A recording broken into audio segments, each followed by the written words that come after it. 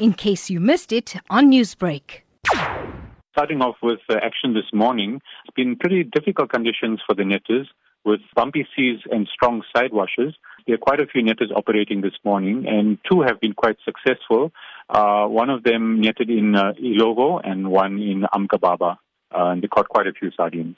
So where can we expect the sardines to surface this weekend? As you know, the netting is very weather dependent. We've got good indications of a great weekend. On Saturday, we are expecting winds from 10 to 20 knots with 1.5 meter swells. This is southwesterly winds.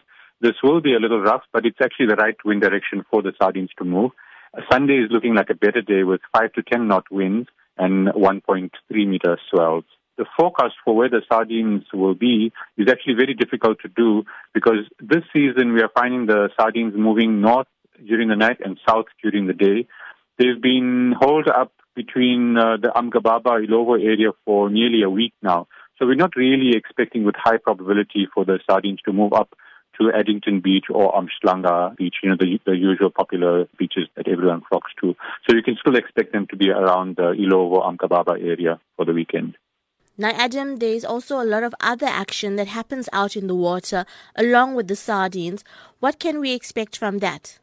Yes, when the sardines come up the coast every winter, we have throngs of marine life that follow them, dolphins, sharks, and game fish. So the anglers have been fishing alongside the netters, and they've been doing really well with some great game fish. A lot of them are targeting garrick at the moment. And I'd like to report also that a lot of our anglers are practicing good conservation habits by catching, looking after the fish, taking good care of them, taking a quick photo and releasing them healthily, swimming healthily back into the ocean.